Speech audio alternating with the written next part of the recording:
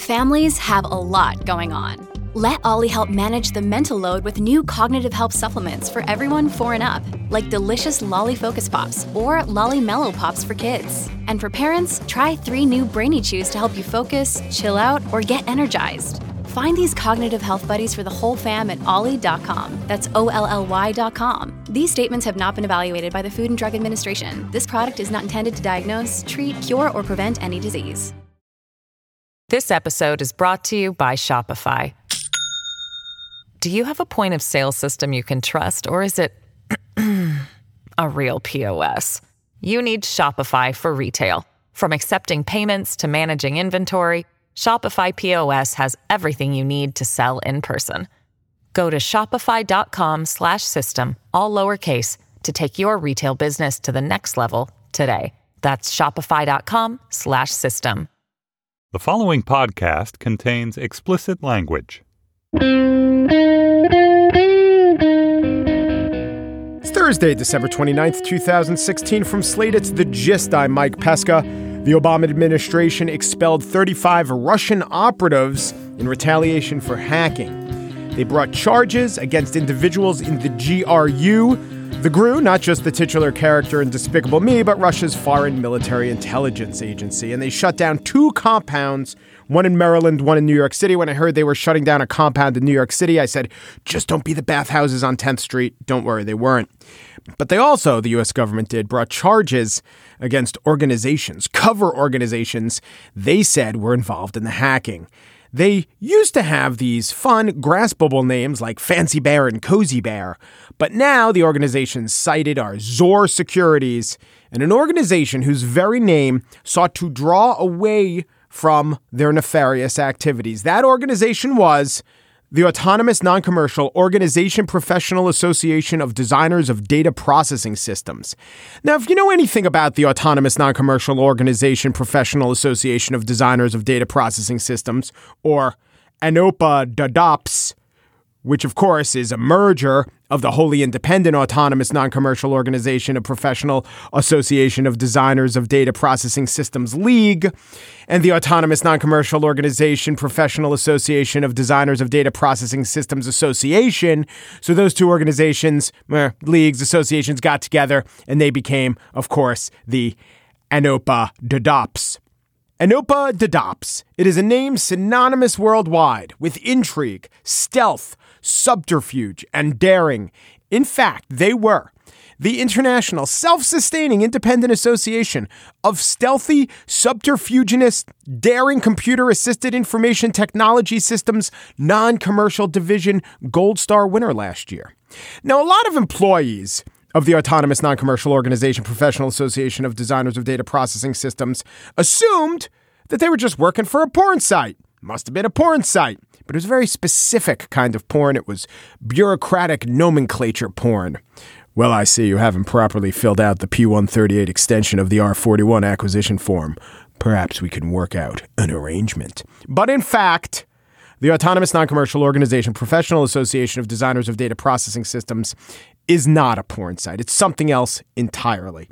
See, America, we're like the graphics of Fox News. We're a swooping eagle and a cowboy hat and a hee-yah. We got SEAL Team 6 and Rangers lead the way and the Snake Eaters. The Russians, they don't go in for that hoopla. They'll hunker down in Siberia for, a decade, and they'll just bide their time. They'll wait for John Podesta to trip up with a password. The Americans are in such a hurry. They can't properly write ill before legitimate to warn their bosses that an email phishing expedition might be a ruse. But the Ruskies, they're quite happy to wait us out, to just add nondescript word after nondescript word to their already burgeoning hacker cover organizations. If you have any doubts that Russia is playing the long game, just take note of how they're playing the name game. On the show today, in the Spiel, on this 6th day of Hanukkah, I spiel about issues important to the Jews. One is Debbie Reynolds. She used to be married to a Jew. Her daughter married a Jew, was half Jewish herself. And then there's Israel, important to the Jews. Well, I don't really have to explain that one. But first, Laurie Kilmartin's new comedy special, 45 Jokes About My Dead Dad, is just that, but more. by which I don't mean 47 jokes. It really is 45 jokes, but it's about using comedy to combat grief and possibly to gain Twitter followers. It's all here right now.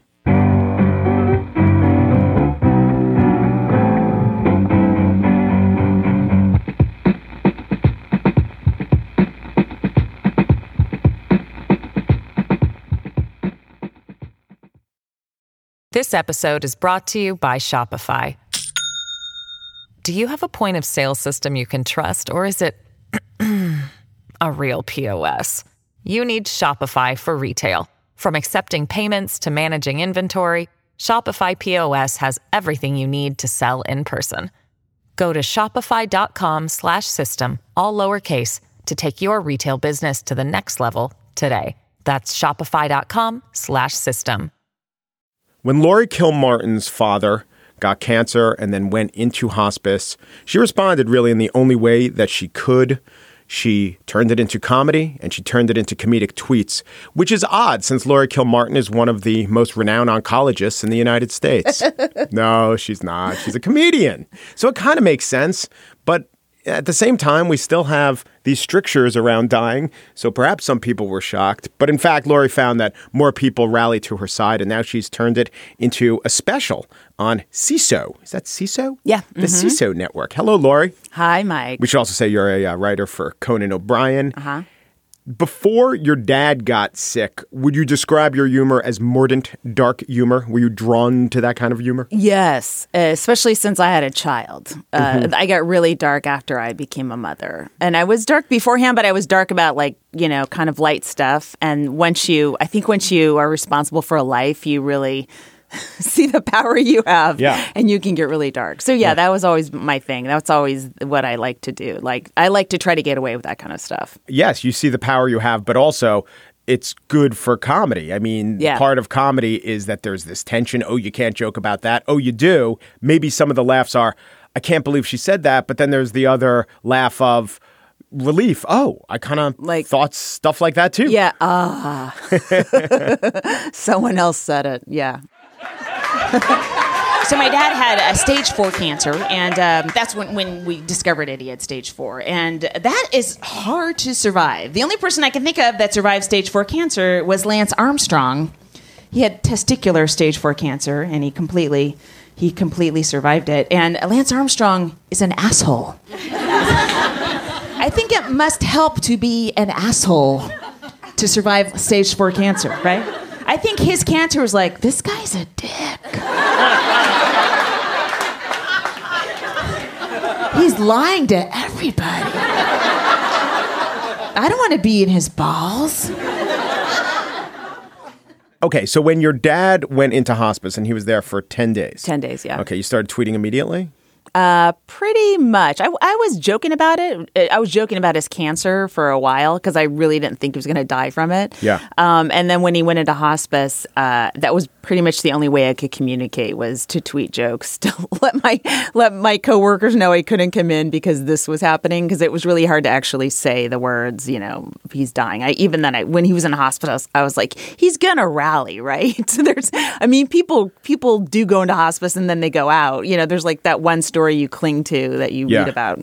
Yeah. So, that was just how I responded naturally. My mom stepped on my dad's oxygen tank and I immediately tweeted that, that was like a symbol of their marriage or metaphor for it because he couldn't breathe for a while. It was just kind of real-time observations. And I think some of them were good jokes, but some of them were just like, this is happening, So there must have also been the weird thing, since you're a professional and you know what's funny or not, but you still probably did the thing where you thought of a joke and then you said, it's just not funny enough. Or you edited a joke. And you're trying to be real, but you still I'm always editing. Yeah. And I wanted to make sure it was as funny as I could make it. Yeah. So I would sit on it. I wouldn't tweet immediately. I would put it in drafts and work on it while my dad was unconscious. and then tweet it then. Yeah. And during this time, during the 10 days, what did your Twitter following increase exponentially? Yeah, it was weird. Patton Oswalt tweeted that I was doing this. Yeah. And at that time, I wasn't thinking I was doing a thing. I was just sort of to my few followers, like, hey, this is what's happening. And then people who were losing their parents or who had lost them started coming over to my Twitter following. What year did you die? 2014. 2014. So a year before Scott Simon had been tweeting his mom's death. I know. I know. He has now over 1 million Twitter followers. Yeah. And it's the way to go, guys. If you're, this whole interview is about social media and how to two pieces of advice. You want to increase those followers, dead parent or side boob. Yeah. That's the way to do it. So if my mom goes, we can get a little bit of both. Oh, yeah. Depends on cause of death, but yeah. So Megan O'Rourke wrote a book called The Long Goodbye. And in 2013, she was writing about this phenomenon of Scott Simon tweeting about his mother's death. And she noted that, here, I'll read the quote. In the 20th century, we had forgotten how to mourn. Having lost the old intimacy with death, living longer, dying in hospitals, we turned it into something shameful and forbidden. And so death and its aftermath became something to heal and get over.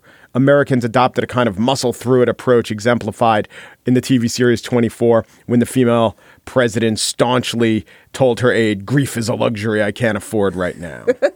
So that was the 20th century. Right. Now, for all the horrors of Twitter and Facebook and social media, maybe it is true that it's helping us mourn. Certainly a little more publicly, but that's a function of mourning.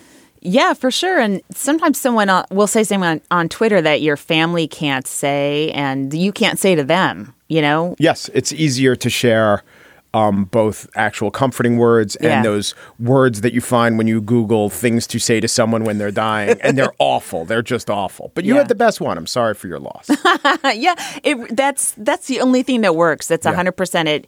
It covers somebody if they weren't close to the parent. You know, like you're not commenting on it. You're just saying whatever your loss is, I'm sorry for it. If it's huge, I'm bummed. If it's not big, if it wasn't a big loss, I just want to cover my ass. You know? Right. I'm sorry for your loss, however you define it. Yes. Whatever its scope. Yeah. It's your loss. Your loss could be small. That is a good one. And it sounds trite, but I think it's trite and it works. Yeah. And don't feel like you got to be original. Like you can just be unoriginal at that time. There's a reason cliches are cliches. Yeah. And it's not that they, strike us as the stupidest thing anyone ever said. Yeah. Right? But then some other bad things that people could say without, obviously there are the really stupid things, like someone asked your dad to say hi to their dog. Yeah, I didn't mind that. I mean, he was a dog guy. So the dog park people, they came out in droves to visit my dad. Like I had family members that didn't show up, but the dog park people were there. Yeah. You know, they had notes. They say hi to, our dog who had died. And I mean, they all believed that they were going right to their dogs. Yeah.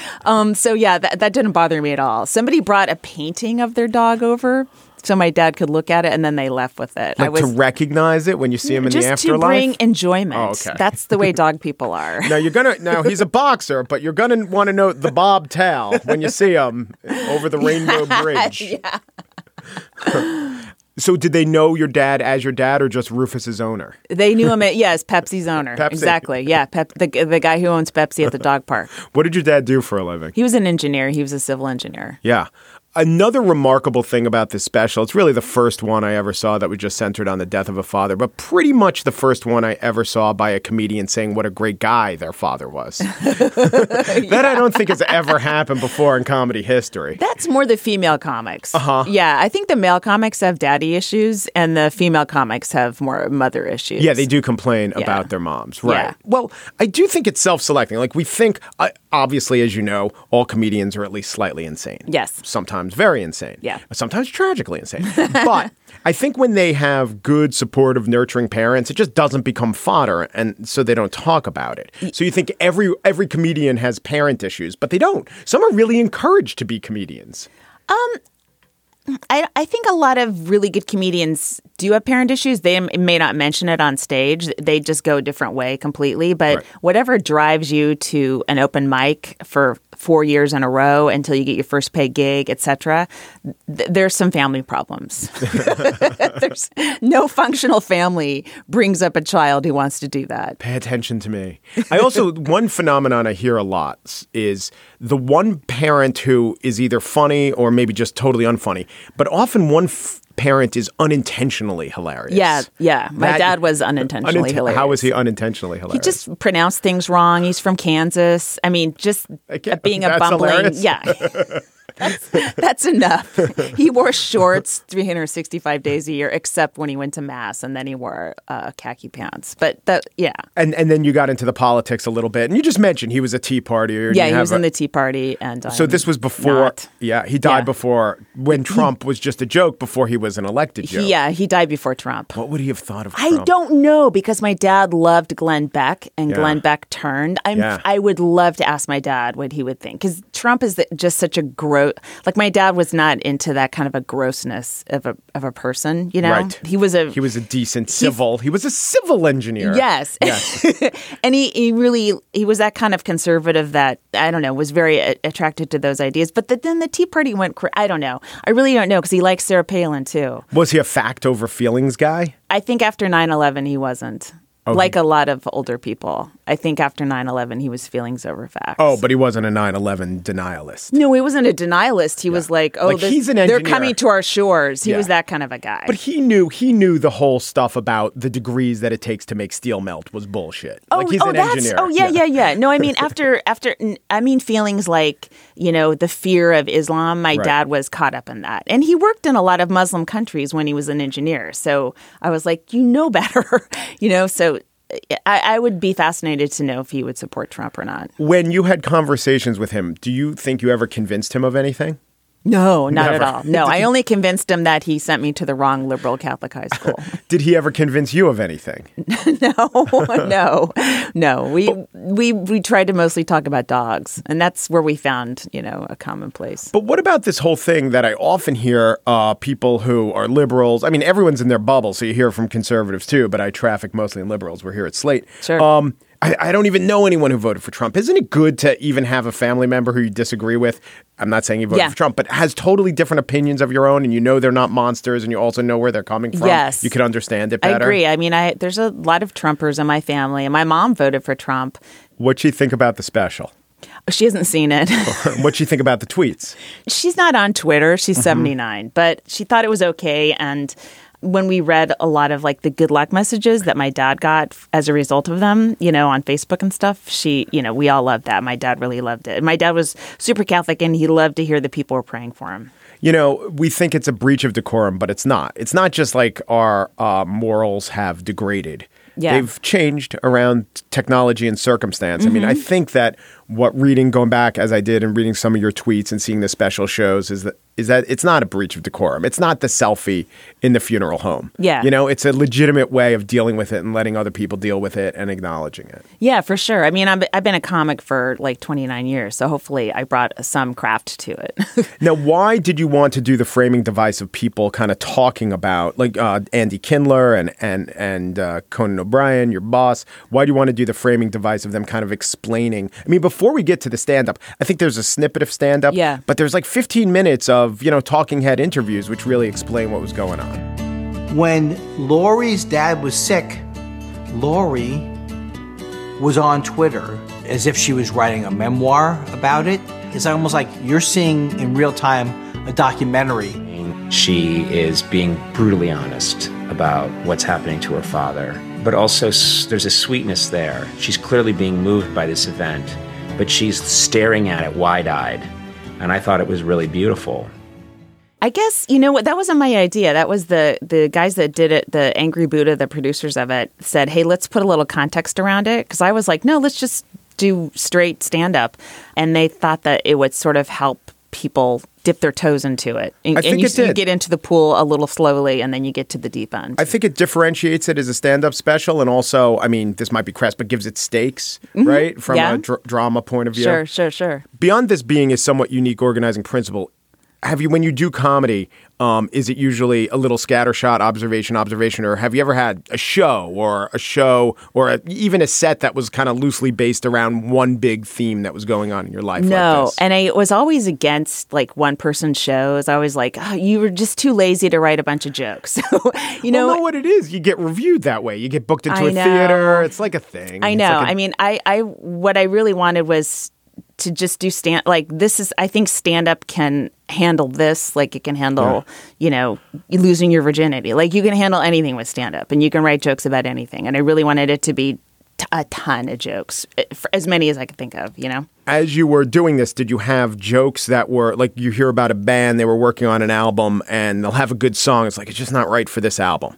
Did you have jokes like that? Oh, yeah. I mean, I purposely put dick jokes in, and I tried to relate them. I tried to relate them to the topics, which I kind of did. And because I'm a nightclub comic, that's how I think of myself. And I'm not, you got to keep people entertained and they lose interest after 6 minutes if you haven't talked about genitals. So I tried to keep that, that brand going throughout the cancer special. Well, if you want dick jokes, if you want dying dad jokes, if you want, yes, indeed, not kidding, dying dad's dick jokes. It's there. It's all there. In Laurie Kilmartin's special on Seeso, 45 jokes about my dead dad. As funny as it sounds. Thank you, Laurie. Thank you.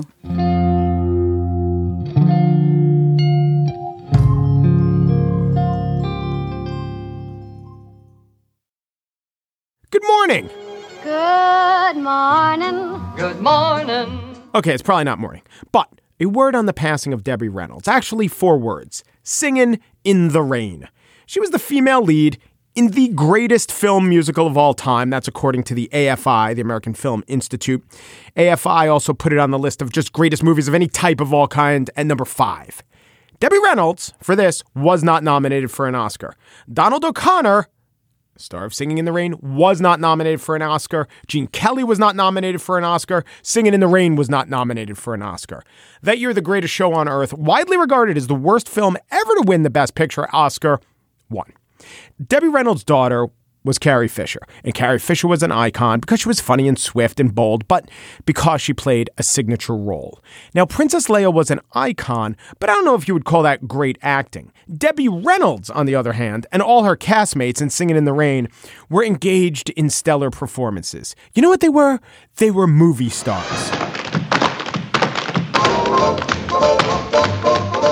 This is the tap dance scene from Singin' in the Rain's Moses Supposes number. No one can do what Donald O'Connor is doing right here. Well, maybe one man can. His name is Gene Kelly, and he's doing it right next to Donald O'Connor. In a solid minute, they start off on the desk, they go to the floor, they reconvene in dual choreography. There is one cut. We're in an era of TV musicals, and they're such a slog. They combine live theater and filmed musical theater and absolutely have the worst aspects of both. Singin' in the Rain had the best. La La Land will get nominated for an Academy Award. It might win because Ryan Gosling can do 1/10 of what Gene Kelly did and 1/10 of what Donald O'Connor did. The same with Emma Stone and Debbie Reynolds. Nothing against Emma Stone. To do 1/10 of what Debbie Reynolds did is amazing, especially in this day and age. Oh, she could do an almost passable impression of Debbie Reynolds. Let's give her an Oscar nomination. She deserves it. Of course she does. Singin' in the Rain, apparently, however, did not. The Oscars may be so white and the Academy might not look like America these days, but man, they have been getting it wrong for years and years and years. And it might not seem like such a big deal, the 64 years later, and I suppose it's not, but it's tangible and it leaves me a little miffed. Which brings me to Israel. Mike, solve Israel for us. I cannot. I tried once, I came in the form of a burning bush, and they all called it fake news, got a pants on fire rating from PolitiFact, and I was like, of course the pants are on fire, I'm a burning bush, everything's on fire. So I can't solve Israel for you. I can give you a little small bit of insight, a Gaza strip of insight, 4 to 5 miles across, but very important. I like how we're asked to evaluate Kerry's speech and Netanyahu's counter and the UN's resolution and Samantha Power's words in terms of, well, what does this do to the two-state solution? How will this affect the two-state solution? This is like asking how this weekend's Steelers game will affect the Browns' Super Bowl victory. If they lose, will it set back the Browns' Super Bowl victory? Does all the infighting in the Cleveland locker room doom the Browns' Super Bowl victory chances? There is no Browns Super Bowl victory. Two-state solution assumes facts, not in evidence, as the lawyers say. There might be a Browns Super Bowl someday in a future that is less than foreseeable, but somewhat on this side of possible. But don't ask me to weigh in on a solution that's not even a plan or really a hope. The two-state wisp of an idea. So the question is, does the latest resolution set back Israel-Palestinian peace, by which I mean the wisp of a hope, of a scintilla, of an ambition of peace? Let's put it this way. Picture a dial spanning 180 degrees, all right, left to right. On the right side, that's peace, all right? Maybe it's not Canada-U.S. border peace, but let's just call it like Northern Ireland peace, general peace. On the left side is ongoing tension, just tension, war tension. Before this UN resolution and before the blowback over it, where would that dial be? That dial would be basically touching the extreme left side, almost entirely in conflict. You could, if you squint, make out a little space between where we are now and out open warring. This week's events, all they do, they make you have to squint a little harder. That is all. Why? Well, here was John Kerry's pull quote from his hour-plus speech. If the choice is one state, Israel can either be Jewish or democratic. It cannot be both. And it won't ever really be at peace. He's not wrong. But let's think about democracy. Democracy is not only the goal of Israel, it's the limitation. It's what's holding them back. Reeling in the settlers is not a popular position in Israel. Israel does not want to make concessions in advance of a peace that they don't think will ever happen, with an enemy they don't trust to follow the rules. So democracy, I mean, that's what Israel represents. That's the ideal they're fighting for. But it's also why peace is so elusive. Peace is just democratically extremely unpopular in Israel, according to the terms of outsiders like John Kerry or Barack Obama. Because it's easy for outsiders to say, okay, here are the concessions you can make. But what if the outsiders are wrong? Oops. And you can still get a powerful position in the U.S. government after oops. We've learned that. Oops doesn't seem so dire. To the Israelis, the stakes are dire. The settlements, for everything they are, might one day be a good bargaining chip. Though there comes a time, and maybe that time is now, with 100,000 settlers, where they're not a bargaining chip, they're intractable. And of course, the Israelis will howl, how dare you call these legitimate, rightful lands a bargaining chip, which is exactly, by the way, the right tack to take if you're selling a bargaining chip. You never, ever want to give this up. You pretend it's not a bargaining chip until you bargain it away. But in the end, I don't think what happened in the UN will really mean much towards the future of peace. In Israel, they have resigned to periodic flare-ups and suppression of Palestinian aggression, and they don't care if the international community doesn't like it, because America likes it, or likes it enough to, no matter what they do in the UN, still sell them the biggest weapons package Israel has ever been sold. And the incoming administration's Israel policy is more to the right than the policy of many actual Israelis. When Moses led his people out of Egypt and wandered the desert for 40 years, it said he died within sight of the promised land. He thought that Canaan would be a haven for his people, perhaps Moses supposed erroneously.